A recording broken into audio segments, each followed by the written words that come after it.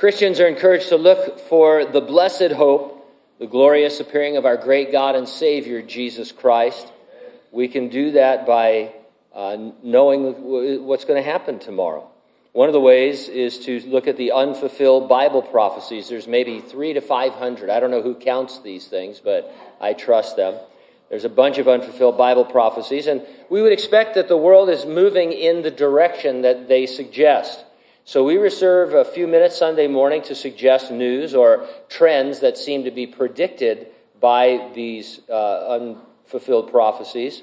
And to avoid sensationalism, we're careful to use recognized, reliable news sources. And we're never saying that the things are the definite fulfillment of prophecy, only that they're things you would expect to be happening.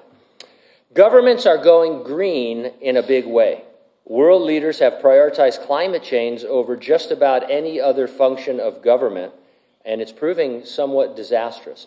A few weeks or months ago, we talked about this, and I told you that in the Netherlands, they were restricting farming because of climate change. Well, now they've let down some of their restrictions, and Dutch farmers are able to have one cow per half of a football field of grazing. And so they had this picture of two cows on a football field, and they're serious. I mean, if you want to graze cattle, that's what you can do. In a recent news story that's a little bit creepier, it says South Africa slashed emissions and beat their climate goals, and now the country is about to cease to exist. Here's some excerpts from that article. South Africa, against all odds, managed to reach their Paris Agreement climate goals.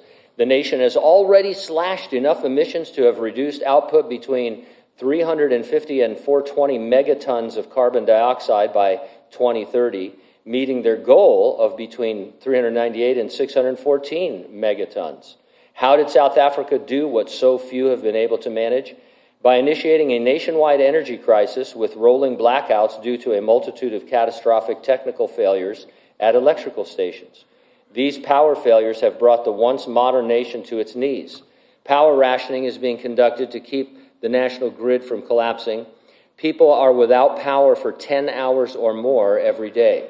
Most of the people of South Africa have lost access to refrigeration, education, communication services, medical services, and work. Over 2/3 of businesses have laid off employees or closed because of the power outages.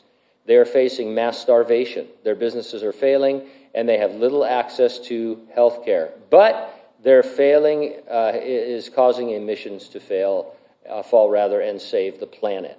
That whether you're green or not, that's never what we're talking about. You can worry about climate change at your own level. We're talking about how the world is using climate change to start to control its citizens in greater and greater ways.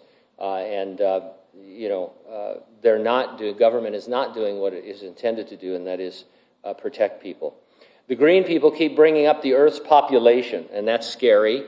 They claim our planet cannot sustain 8 billion people. While no one wants to say it outright, the solution to the suggested overpopulation is euthanasia and assisted death. Euthanasia is the act of intentionally ending a life to relieve suffering. It is further described as voluntary, involuntary, active, or passive.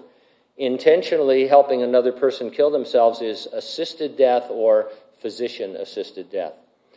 Canada has emerged as the world leader in murdering people. They call it MAID, M-A-I-D, Medical Assistance in Dying. Proponents originally said that assisted suicide would only be used in end-of-life circumstances to relieve the extreme pain of the elderly. Then it expanded past the elderly to any adult who is dying painfully. And then it became anyone experiencing pain, including mental anguish, and that includes children. Over 30,000 people have been assisted in dying since MAID was first legalized in 2016. The most recent news is an article titled, "1/3 of Canadians are fine with prescribing state-sponsored suicide for homeless people." Here are the excerpts. The poll revealed that 73% of Canadians are big fans of the country's current MAID system, which allows people to commit suicide legally and medically for almost any excuse whatsoever. The poll disturbingly found that just over a quarter of Canadians think poverty is a sufficient reason to apply for MAID. Even more Canadians believe that homeless people should be automatically qualified for medically assisted suicide. A full 20% also said you don't need any reason to commit suicide by doctor. And so the homeless are emerging as a group that, what are you supposed to do? It's homeless, they're hopeless. They should be pre-qualified for medically assisted death. And so in other words, if you come in and you say, hey, I'm homeless, all right, we're going to kill you, no problems, right? And anybody have any trouble with any of this? I mean, is that really the solution to homelessness? And yet this is a government. This is the government of Canada. This isn't a fringe group. And this has all happened since 2016. It's at a rapidly accelerating rate. And so very, very sad. Commenting on the statistics, the author wrote, all it takes is a little crack in the door. If a third of Canadians think the homeless should qualify now, how long before it's mandatory? This isn't really about the climate. As I said, it's about control.